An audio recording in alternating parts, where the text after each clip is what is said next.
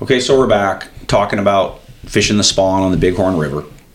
And I guess, again, to kind of redirect me on this, because I do get off track all the fucking time. That's that marijuana quality. That's what that is. It's easy. Part of one of the side effects. It is. Yeah, it's a wonderful side effect, actually. I love to just go on for nothing. So, should people do this? And I'm going to come right out and say it as an egg seller. As an egg seller, you should not fish spawning beds on the BigHorn River in December. You shouldn't fish spawning beds anywhere. Yeah, yeah, you're right. It's just that as it pertains to our area, I think this is the most definable spawn by far. Yeah. You know, obviously there's fish spawning on the Stillwater and the Yellowstone and the Boulder and everywhere. But the BigHorn, as far as an amateur, can spot reds on the BigHorn. Yeah, they're a lot easier to see for sure. Fuck it, with these flows, you know, water clarity's kind of so still, but it'll clear up every day. And I mean, it's like, shit, it's sediment covered rock, white rock. Yeah. That's a fucking bed. So it isn't like it's hard. And at some point they won't be quite as tight on them, but they're very, very catchable right now, and they will be for the next few weeks on the BigHorn. So if you're all into pleasure and no substance or no skill, go to the BigHorn and drift an egg setup. And get your eggs from East Rosebud Fly Shop. Thank you, Booty. Fuck, thank you, and do. Right now on that river, you could catch a brown trout of a lifetime. You could catch several 20-inch fish if you worked hard. And the opportunity to catch those fish right now, like I'm describing, is very real. Yeah. So, and you could do it not throw an egg. You can go throw streamers and do it, working hard. And True. But we're not, that the thing is that that's really not who we're talking about, though, because that dude or that gal, that streamer angler, they're already going to do that. That's true. And we're talking about a unique angler that really, when I fished out in Oregon this last week and in the past, that whole thing was a fucking meat fest. The number of people fishing for sport to put a fish that's going to die 2, 3, 4, 5, 6 weeks later, they're just not fishing it.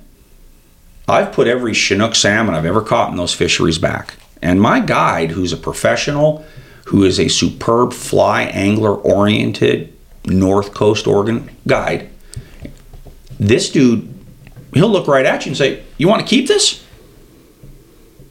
Like, let's fillet this motherfucker." It's going to die anyway. Well, just, delicious. Yeah. Going to die anyway, yeah, but delicious. So I just don't think this way. But the guy that we're talking about as it pertains to the horn is, he is going there to get his rocks off once a year. Yeah. Right? Yeah. Yeah. He's right. He's that, he's that kind of nerd. Hey, I've already said enough. I've already lost that customer if they're not going to shop with me now because of shit I've said. So I'm going to call them out. It's kind of that nerd. It's that nerdy angler. Don't really got any game probably to speak of, right? Yeah, and the people who know, if they see the photo, they Yeah, and I don't mean nerd in a bad way, but motherfucker makes more dough than me, right? Ain't total nerd, but kind of a nerd as far as fishing, because there's not going to be really a lot of sport in the guy, and I keep referencing sport because the sport part of us is somebody that wants it challenging. Yeah, I would agree with that. The evolution of it all goes from bait fishing, which is where I started. That's where I started. To lure fishing, where I got proficient at casting and retrieving lures. Had a lot of fun. Got my first taste of, I just saw that trout come out of there and chase my lure.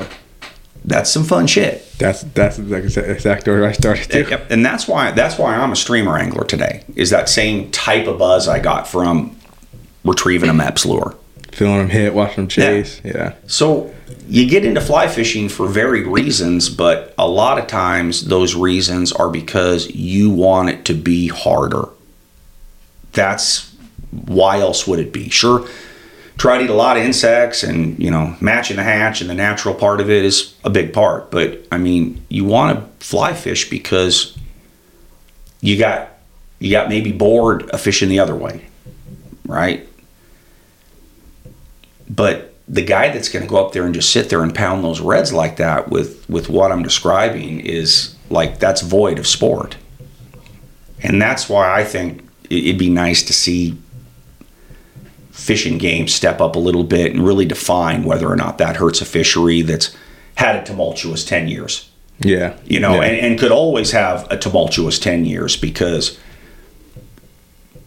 in the debate of water release on the BigHorn River, and I'm not going to get into that because, the 10 people listening to this don't give a fuck. They probably already tuned out, right? Yeah. We're 20 minutes in, so they're like, fuck it, that was just okay. No, but part 2 is going to have a lot less views, probably. Yeah, for no question. Right. So, but the Bureau of Reclamation, they got a tough job. They've got a tough job. But, man, I am not a water expert, but I can just fucking tell how these guys don't fucking know what they're doing. Yeah, sometimes it seems that way. Oh, it is that fucking way. Just ask the Bighorn River Alliance. I mean, seriously, and so my point is, it's always going to be tough on that river. Water affects population, size of habitat, the releases in the spring, that can impact the rainbow spawn. We talked about it. So I don't know if that river needs hero fishing in December. And, I'm sitting in here talking like this, I'm fucking fantasizing. There ain't don't worry anybody. This, nobody's going to take away your spawning beds in December on the Bighorn. Fish and Game isn't going to do it. In my opinion, don't fucking matter. I think there's a value to us bringing a little bit of a different perspective. That doesn't mean that you're coming in and buying eggs for me personally and I'm fucking laughing at you when you leave. It's not like that. But I remember a story about a guy who used to run a fly shop here in Billings a long time ago, and they had a customer whose son, a younger son, caught an oversized rainbow, like a 25-inch, 10, 12-pound rainbow on the Bighorn, right, fishing with his dad. And for some reason, this fish didn't make it, or, they kept it. I'm not sure what it was, but he ended up getting it, taxidermed.